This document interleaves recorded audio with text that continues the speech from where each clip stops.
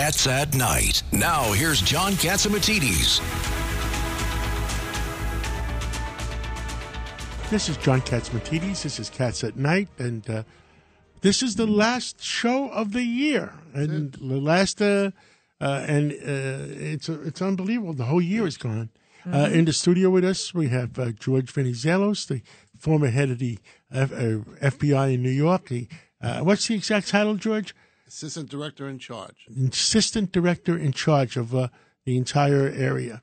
And former Governor David Paterson and Lydia Serrani. And we have a special guest, I understand? Absolutely. We have the NYPD Commissioner, Keechant Sewell, and she is the 45th New York City Police Commissioner and the first woman to ever hold that position. Welcome back to Cats at Night. Thank you so much for having me, everyone. It's the end of the year. I can't believe it's the end of the year, and tomorrow you have one of the biggest events in New York history. You have the New Year's Eve, and I understand you're going to have, tell us about it, you're going to have a big crowd. Yes, sir. So as you know, last year we had the COVID restrictions. There were about 15,000 people there last year, and this year we're back to full strength. But, John, I have to tell you, we started planning for this event after the confetti fell last year. We've been able to drive down shootings and homicides this year by double digits, and major crime has decreased for the past rolling 7 and 28 days. We are absolutely laser focused on the safety of the city, and that includes tomorrow's New Year's Eve celebration in front of the world. Well, I think the entire world is looking forward to it because I always considered New York City the center of the world, and it's the greatest city in the world. Governor Paterson, you wanted to say something. Happy New Year, Commissioner. I wanted to ask you, those are some pretty stunning statistics compared to what you might think when you read the newspapers. Do you think that the reason that the fear is still up, even if the crime is down, is because the crimes are not being committed in centralized areas like they used to years ago, but are actually being committed anywhere in the city, including Midtown, the Upper East Side? There's no place where there hasn't been a major incident. When it happens in New York, like John said, it's on the eyes of the whole world. So we've had spikes in different areas across the city, but we're focused on our plans of deployment and investigation to be able to drive that down. We say all the time, it's not just a matter of being statistically safe. People have to feel safe, too, and that's what you're talking about. Exactly.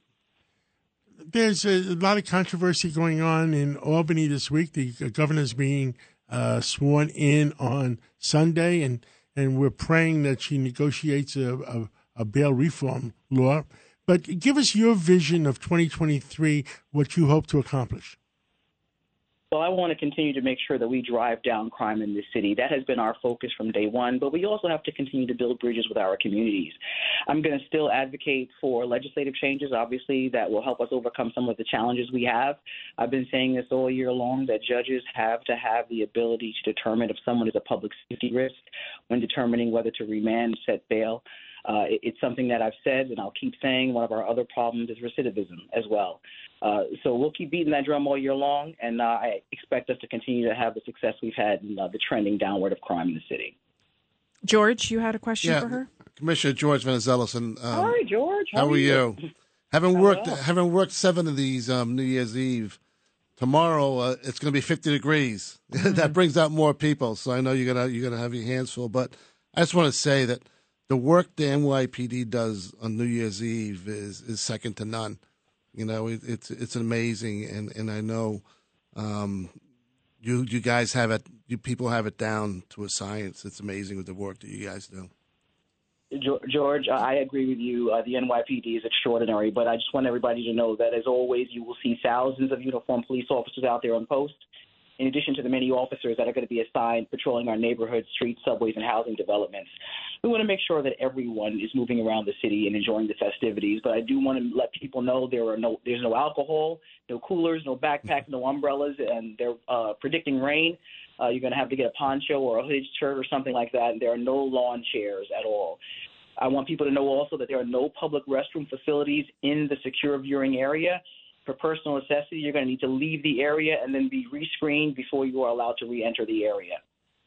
Wow. That's good. what else would you like to tell the public for it's going to be a long weekend?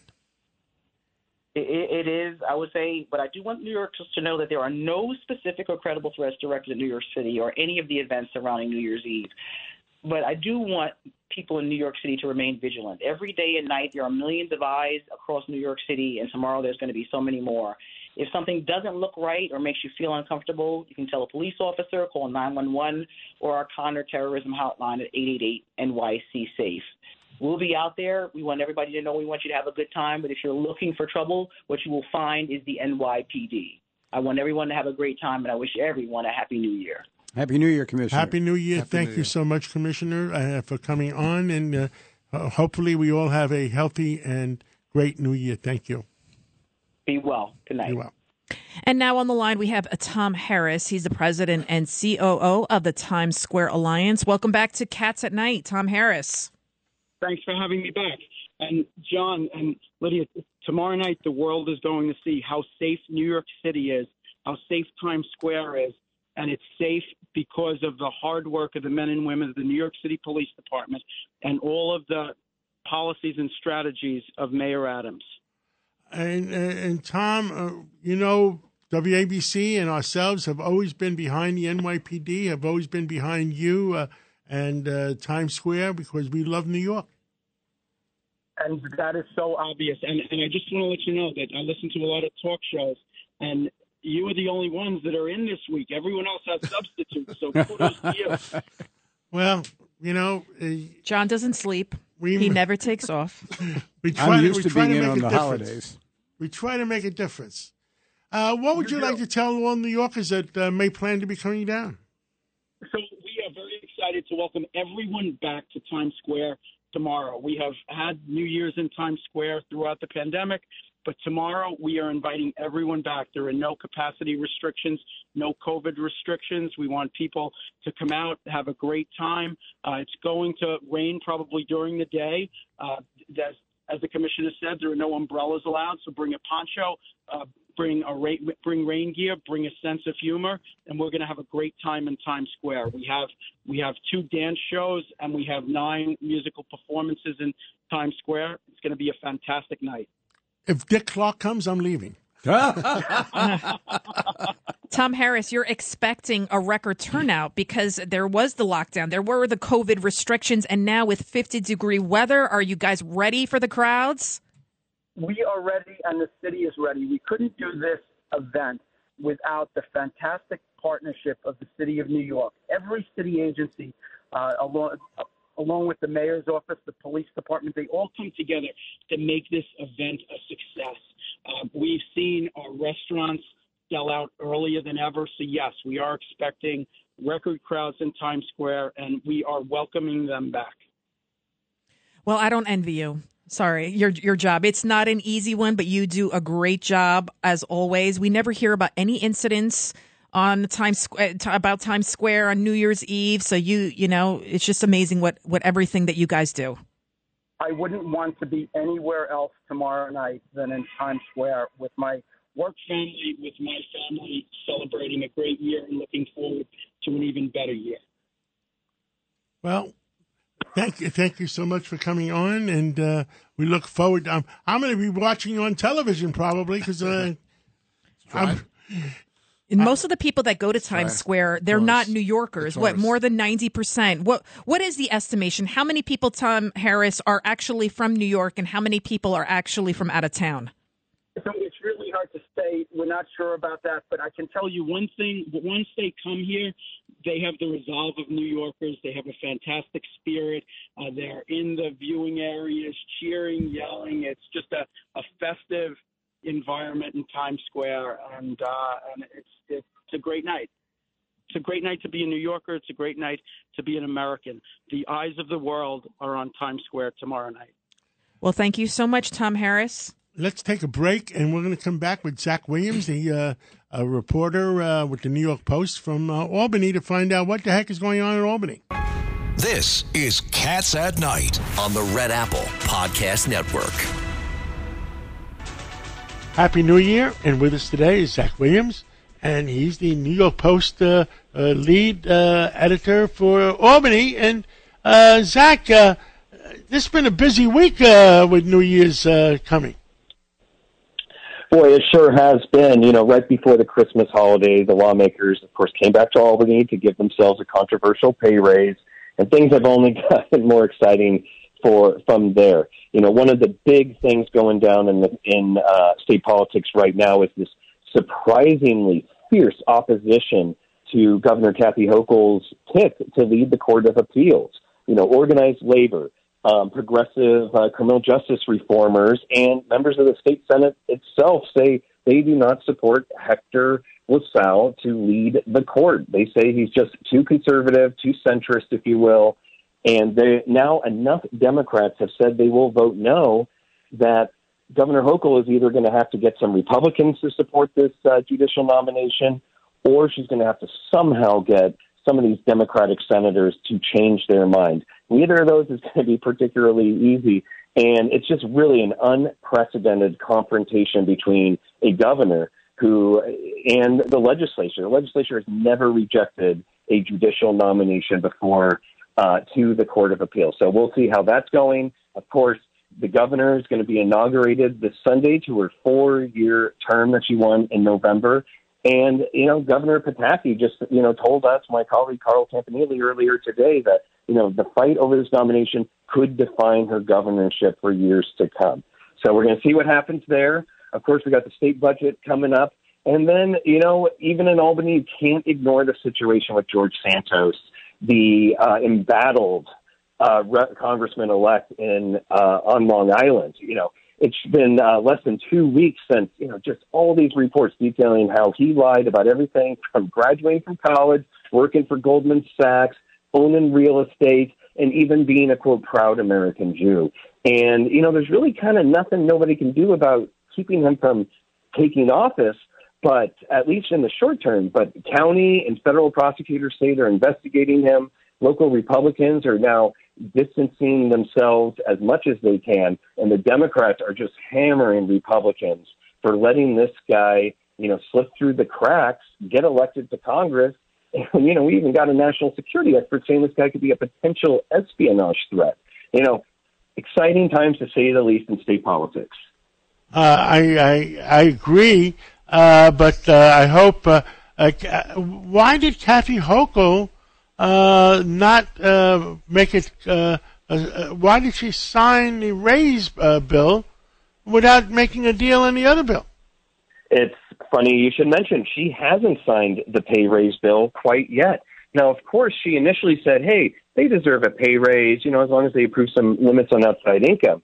But then, there's a bit of political blowback, and the governor's office reportedly tried to get some changes to bail reform, either because they were serious about getting in exchange for approving the pay raise, or they just kind of wanted to put something in there in the mix that would kind of, basically be a poison pill and lead to no pay raises at all, and then deal with it in the next session.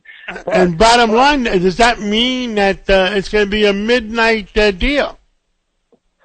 Well, we're just going to have to see. The governor had 30 days from when the state Senate had 30 days from when she announced her pick before Christmas to consider whether or not to approve the nomination of Hector LaSalle. In that same period, Hochul also must decide whether to sign or veto the pay raise bill. She had 30 days to do that because of some technicalities with the timing. And then, of course, she's going to unveil her budget by January 20th. So, there are plenty of opportunities for political horse trading here. And, all we know right now is that 12 lefty state senators say they do not support LaSalle. That leaves, 63 seats, 12, that leaves 51 other state senators who may or may not vote yes on this, depending on maybe what the governor offers in return, not least signing into law that pay raise that would bump their pay all the way from $110,000 to $142,000 a year. And it's only going to cost us a few $1 billion for the taxpayers.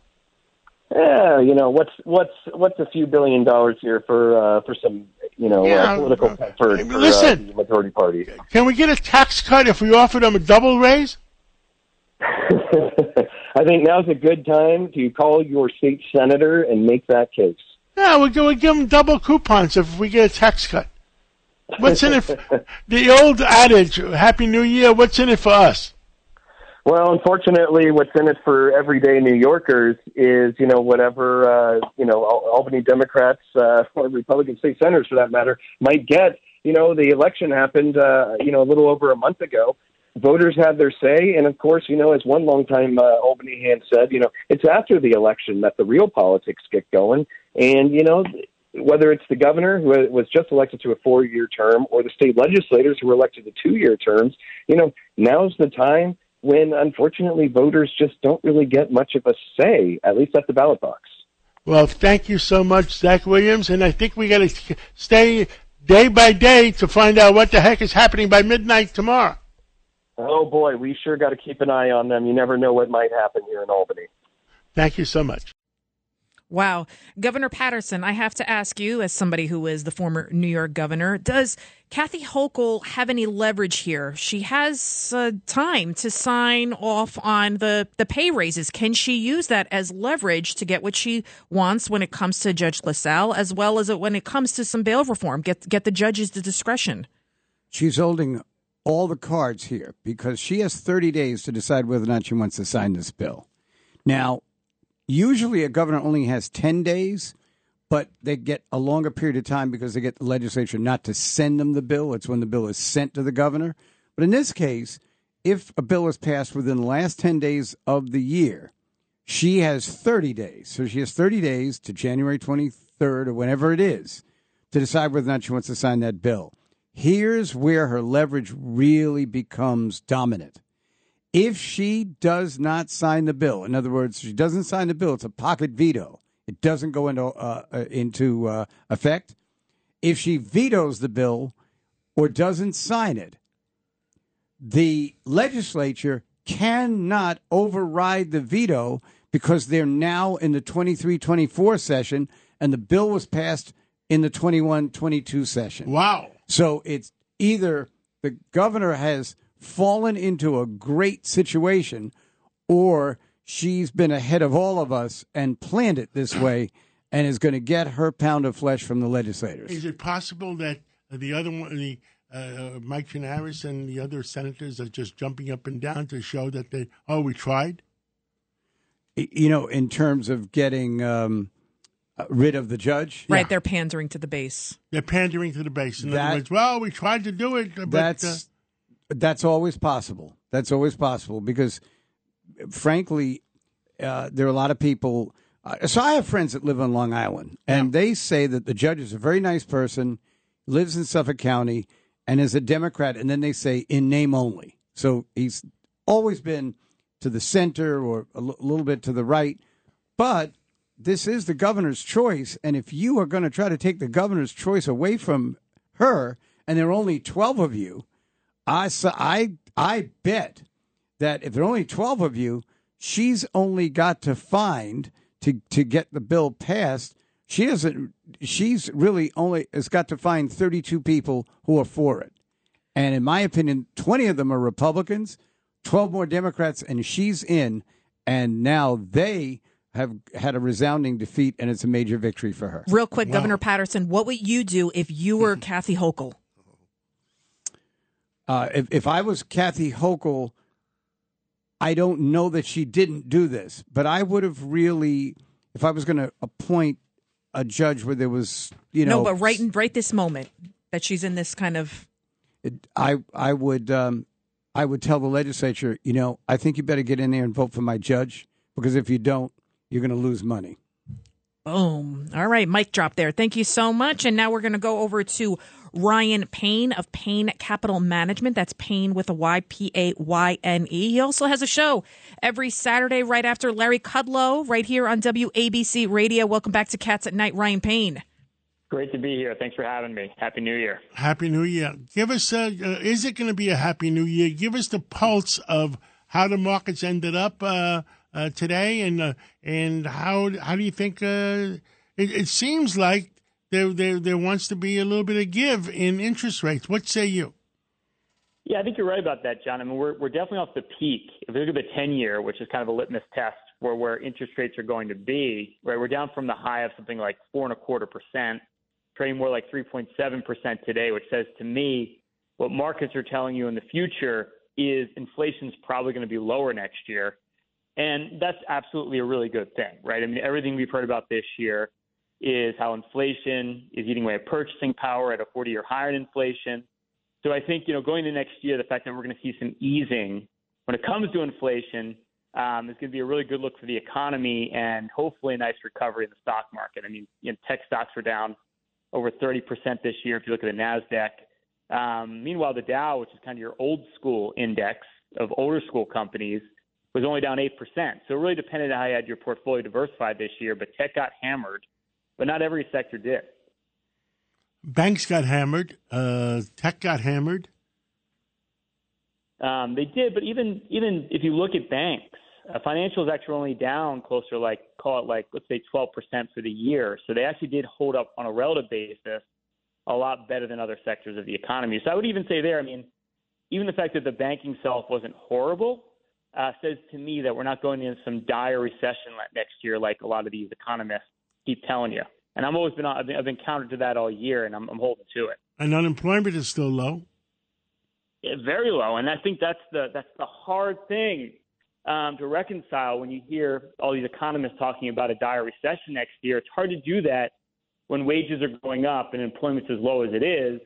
And meanwhile, I say it every week I'm on your show, John, it's just we have a labor shortage in this country, and the Fed can't fix that. They can't create workers out of thin air, and that's going to be a big problem moving forward for quite a while. I agree. We got a minute or so left. What else would you like to say?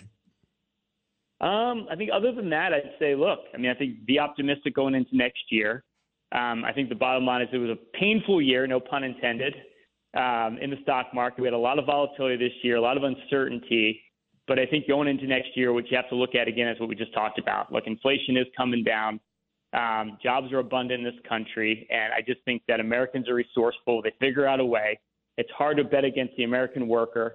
And I think if you look into next year, optimism's the play here. So as I always like to say, John, be bullish. I'm bullish on America. And I think optimism always reigns when you think about the country long term. Well, thank you so much, Ryan Payne. And you're going to be on tomorrow right after Kudlow? It's the best hour in radio besides your show, John, from 1 o'clock to 2 o'clock, the More Money Show. Steve Moore and Ryan Payne and your dad. And, you really find out what's going on in the markets when we listen to you. That's what I'm here for, John. So be there, be square. I'll be listening. Thank you and Happy New Year. Happy New Year. Thank you. Take care. Bye-bye. Now, when you look at the market as a whole, we've seen the worst year since 2008. Right, George? You saw that as well? Right. Hopefully 2023 will be better. John, what is your prediction? I think it's not going to be as bad as people saying it. And my feeling is, I predicted the price of oil going down. And I think we're at the same place with interest rates. I think unless the Fed lowers interest rates, you're going to break something that's not broken. Right. I mean, I don't know what economics books they're looking at. Why break something that's not broken? I think it when they raise the interest rate, it's almost like artificially messing with the numbers, the inflation rate and all of that, Yeah. I don't know. It's because you go to the supermarket, you see there is definitely inflation. Well, we're going to be taking a break, and we're going to be listening to Lou Dobbs, who's going to tell us what happened in the markets today. Let's take that break.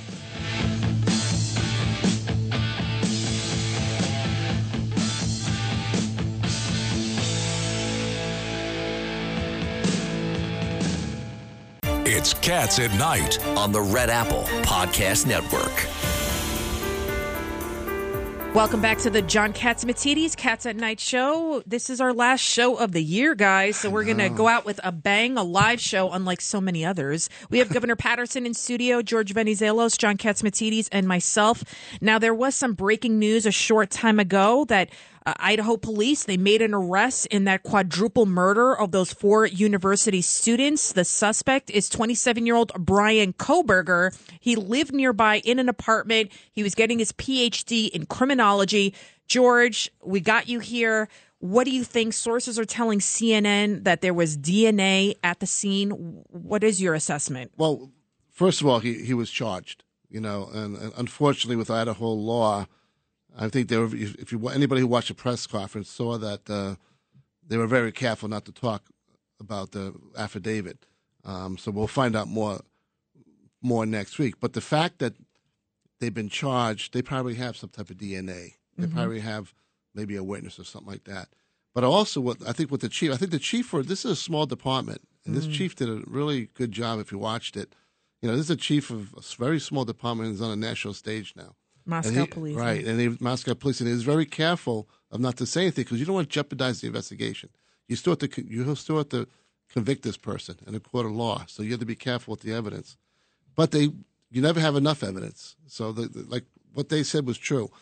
Now the work starts. You know, they're going to try to get more evidence and try to compile and see what other people know. The prosecutor, he made an interesting comment, I thought, during the press conference. He said, anybody that knows anything about this suspect, give us a call. What do you think that means? Well, I think they're trying to figure out what the motive was. Did he have infatuation with one of these girls? Was he rejected? Or was he just a crazy person? Or is he a serial killer? You know, there's a lot of things that they have to find out. Now, the press is already, every hour they're writing articles about the guy. You know, they're doing their little digging and stuff like that. But at the end of the day, I've been part of this big cases where the press kind of tries to take a life of its own, and that could be very dangerous at times. And I think they did a really good job of not saying much today. I know it's frustrating, but you don't want to taint the evidence. You may still be looking at some leads. You don't want to tip off anybody. So I think they did a pretty good job today overall. And you don't want to see that not guilty verdict when it should have been guilty. Yeah, because you tainted that evidence. So right. Wow. So they have to be very careful, and I thought they did a decent job. I really do. And now he was arrested in Pennsylvania. Yeah. He's going to be extradited to Idaho. He'll have another court appearance. Also, I want to ask you, what do you think about all the internet sleuths and all the slandering, especially? Well, I think that's a problem. That's the problem of today's media. Today's media, they had an ex-boyfriend. The media was trying to convict him on the websites. That person should sue. And I think again, the media can't help itself. It's a beast. It has to keep feeding. They got to keep feeding that 24/7, and they have to come up with stories, and they want to break it. Sometimes they want to break before the investigators do. Most times they help. In this case, they probably helped a lot by keeping us national. But in some cases, their over-aggressiveness could hurt a case. Now, this is pure speculation. My last question. He was studying criminology. That freaks me out a little bit. Maybe he was looking for the perfect crime. I know. That's what I said. I swear that's what I was thinking. But that's what people, like a thrill killer. That's what the people who read all these books. I know. I read a lot of books, a lot of Law and Order. But you don't know. You can't eliminate anything. You don't know. We don't know. Thank you so much, George, for filling us in. And do we have our next guest on the line? We do. We have Eric Levine. Welcome back to Cats at Night, sir. Good to be here. Thank you very much. And you're a litigator and the head of the litigation and bankruptcy department of Eisman Levine. He represents both plaintiffs and defendants and clients. So welcome. Tell us what's on your mind, sir. Well, I think we've been. I think the most topical thing right now is George Santos, the execrable congressman, the congressman-elect from Long Island. I mean, I think we could all stipulate that the guy's a creep. What he did was completely inexcusable. I love that. And he may well be mentally ill. I agree. But if lying about your resume is disqualifying to be a member of Congress, I don't think we'll have maybe 4 congressmen. So I think we really need to apply the same rules to everyone. Yep. So let's look at Joe Biden. I mean, the guy he can't walk from one side of the Oval Office to the other side of the Oval Office without telling a lie. In 1987, when he ran for president the first time, he plagiarized complete speeches from Neil Kinnock, a Labour Party candidate for prime minister in England, and presented it as if it was his own life. That was in 1988. It was in 88 or it was 87, so I stand corrected. Well, it was going into the 88 presidential election. He was out by the time he did that, and it was amazing. They did a split screen. They'd hear him talking, and then they'd show Neil Kinnock talking. I never thought we'd ever see him again as a candidate after that. Well, it really is quite remarkable. I mean, I guess no one is ever officially dead in politics unless they are dead. So even then, if they're in Chicago, they're not dead. Well, vote early, vote often. Well, Lyndon Johnson, of course, thought that any dead person could vote. There's that famous story going from headstone to headstone, and someone's not taking down a name. And he says, what about this person's name? He says, I can't read the headstone. He says, well, that person has every much right to vote as that person, and points to another headstone.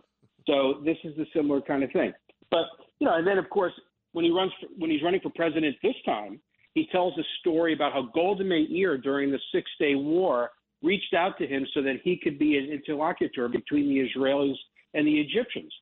The problem with that is that Golda Meir was not the prime minister at the time. And I didn't think she was. No, she was.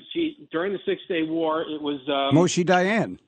No, Moshe Dayan was never prime minister. He was the defense minister. It was I'm drawing a blank, but it was not Golda Meir. It was. Give me 2 seconds here. It was Levi Eshkol. Sorry, Levi Eshkol was the prime minister at the time.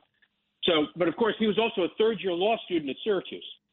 So why the Israelis would be reaching out to a third-year law student to be an interlocutor between themselves and an existential threat in Egypt to save the country is anybody's guess. But these are the kinds of lies, that the guy tells. And then, of course, when he was leading into the South Carolina primary, he famously made the speech about how he was arrested when he went to go visit Nelson Mandela in the 1970s.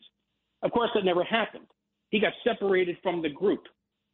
And that's what the story ended up being. I misspoke. So if you're going to say that lies are disqualifiers, Joe Biden can't be president. Look at Elizabeth Warren. The whole woman predicated her entire political life on the fact that she was a Native American.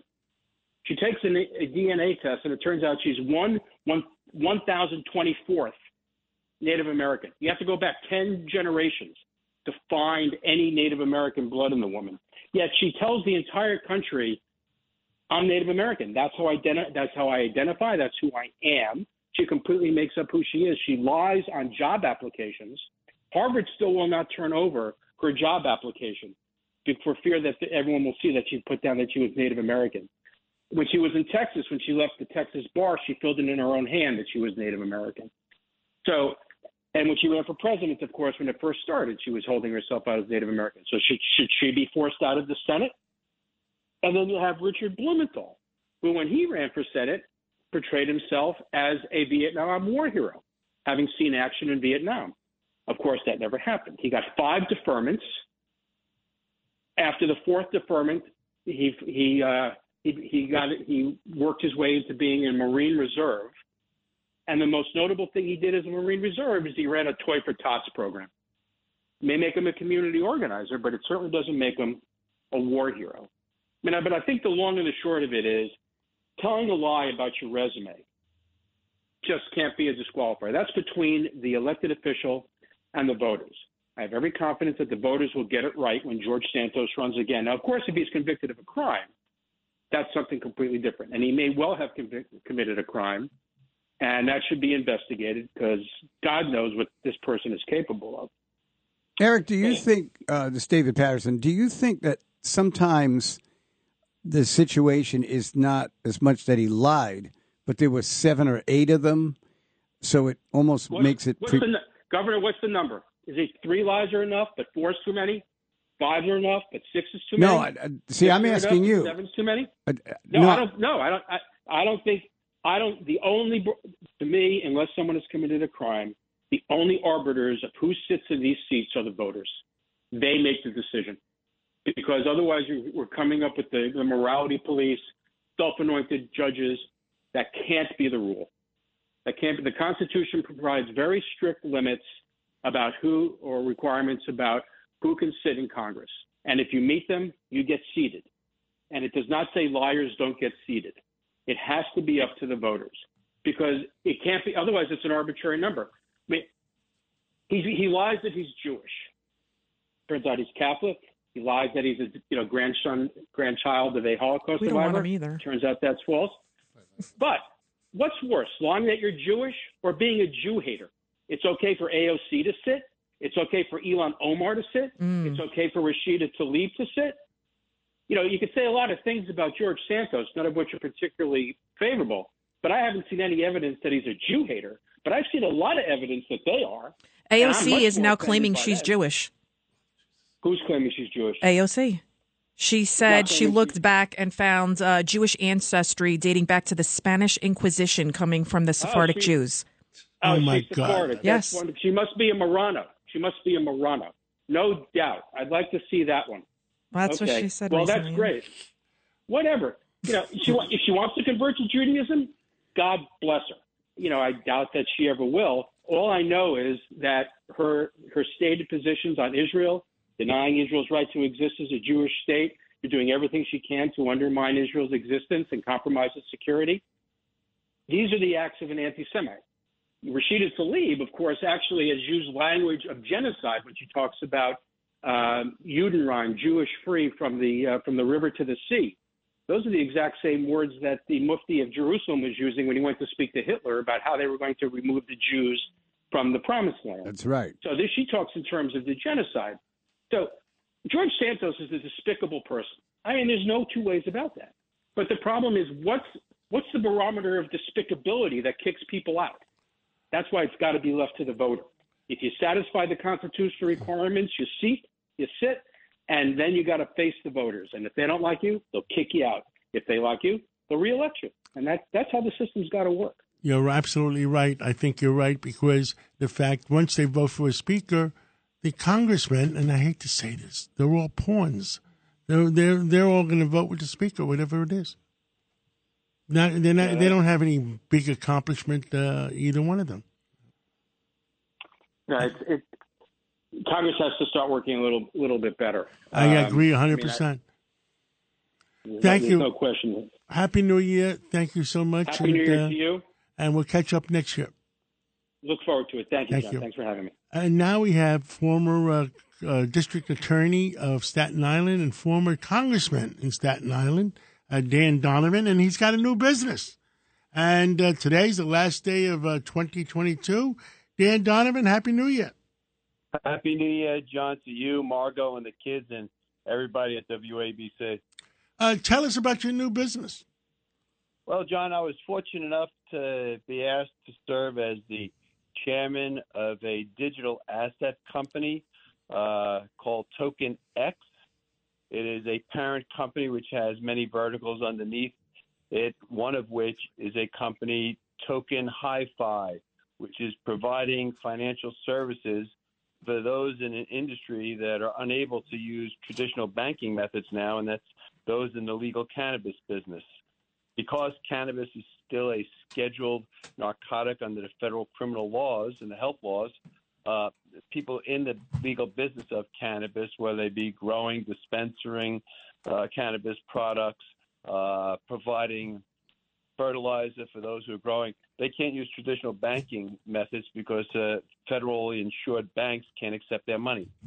So what's happened, John, is it turned into an all-cash business where this is a legal business that can't use our traditional financial services. So Token Hi-Fi has created a blockchain method using tokens for those people in this business to be able to transfer value, transfer wealth, pay their bills, and most importantly, and I know Governor David Paterson's a great friend of both of us, and he would understand this better than others, because of the tokenization, every transaction is monitored so the state knows what sales tax that it's entitled to.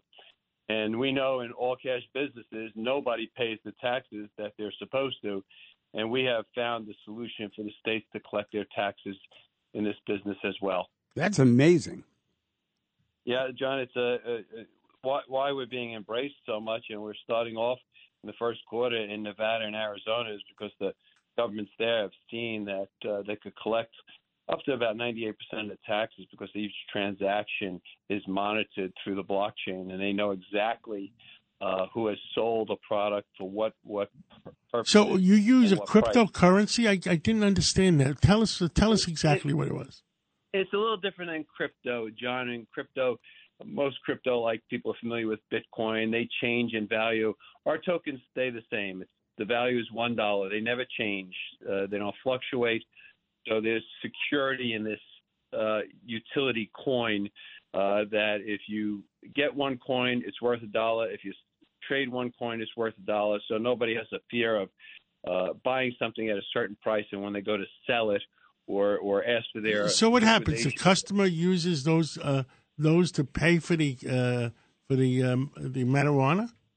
Yeah, well, what they pay for, it's only business to business. We don't consumers aren't involved here. You don't go into a dispensary and buy your legal marijuana using our system. It's only businesses, people who. And is there a bank behind this? There's no banks behind it because they're not federally insured banks. So they're credit unions, trusts that are behind it. Those who aren't insured by the federal government. Therefore, the money that they can accept the money where a traditional bank, your local community bank, would not be able to accept your money. But Dan, this is David Patterson. But the businesses would then be the cash businesses would now be paying taxes, which they rarely do in these days. Exactly, Governor. You understand it better than most, Governor. The amount of money that a state loses in revenue from people in a cash business who don't pay their sales tax. We have developed a way now, Governor, where every single transaction, if you are supplying fertilizer to my farm that grows cannabis products, that transaction is recorded on the token. The state knows there has been a sale and they're owed this amount of money in taxes. So the states that we're talking to now are going to accept tax payments in these tokens as well. Is the state going to make a requirement that these cannabis people have to use it? That is our hope, John. That is a wonderful question, and that is our hope. They're going to tell the folks that are in the business that if you're going to deal in this legalized business, part of your license agreement is that you use the token Hi-Fi product so that we could tell when a transaction occurs and we could collect our taxes. Dan Donovan, we wish you luck. You've always done a great job for Staten Island, and whatever we can do to help, or whatever WABC can do to help, you let us know. Appreciate that, John. Best of luck with you and the governor, and have a great New Year. And Happy New Year. And let's take a break, and when we come back, we're coming back with Dr. Peter Michalos. It's Cats at Night on the Red Apple Podcast Network. And this is going to be the last interview of the year on Cats at Night. And to come in for that honor, we have Margot Catsimatidis. Margot, welcome to the studio. Hello, everyone, and happy pre-New Year. Do you have a New Year's resolution yet, Margot? I didn't get that far. It's too far away. Margot, your favorite doctor is on the phone. Hey, Peter, how are you? I'm doing great, and we all have to thank John and Margot for allowing us to speak and get the truth out on the Cats Roundtable every day and continue to get the message out like we're going to do tonight. And we're going to finish the last show with fantastic news about COVID.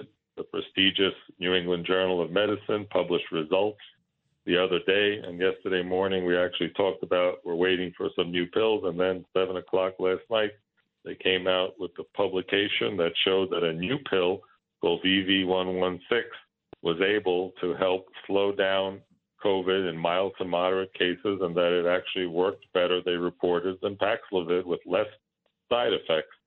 And the trick was to take it immediately after diagnosis, and the pills block all the variants, and they don't have to be variant specific like vaccines or antibodies have to be. And they also found there were fewer side effects than Paxlovid, and you got better 1 day sooner. So what we have to realize that, another RNA virus called AIDS and HIV, 40 years later, we still don't have a vaccine. But thank God these antiviral pills, and then they mixed up different ones and made cocktails, and that's what stopped AIDS. And it looks like this is going to really help us a lot, especially this new pill that's in the phase 3 trial. That's one step before it could potentially get emergency authorization, less interactions with other medicines such as the seizure medicine, high blood pressure medicine, sleeping pills, and statins. That was a problem with some of the Paxlovid data.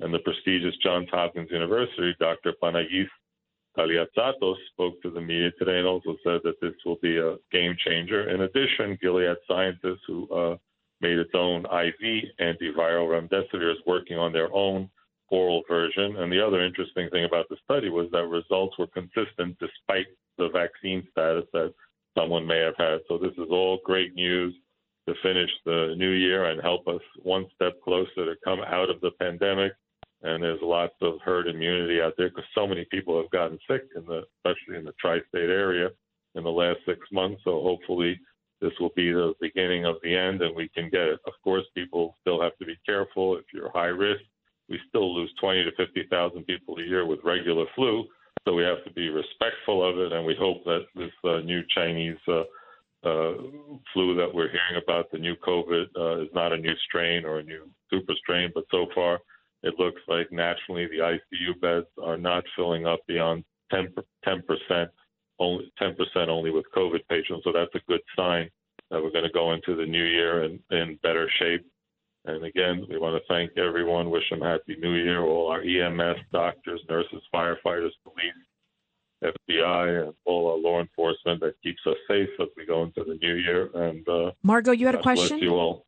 No, I don't have a question. I just want to say, Dr. Mihalos, we wanted to thank you so much at WABC for all the invaluable information that you've given to all of our listeners all over the country and the world, in fact.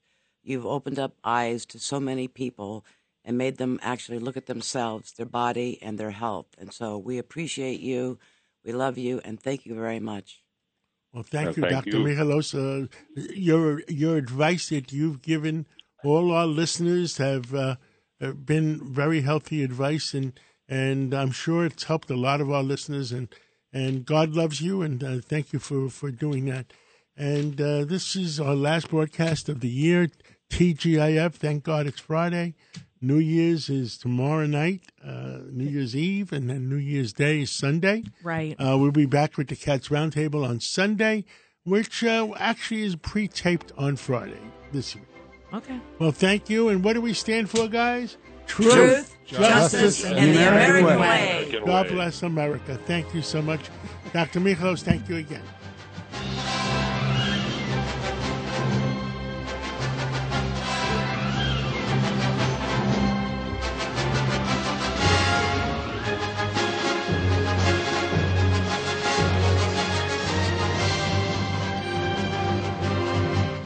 It's Cats at Night on the Red Apple Podcast Network.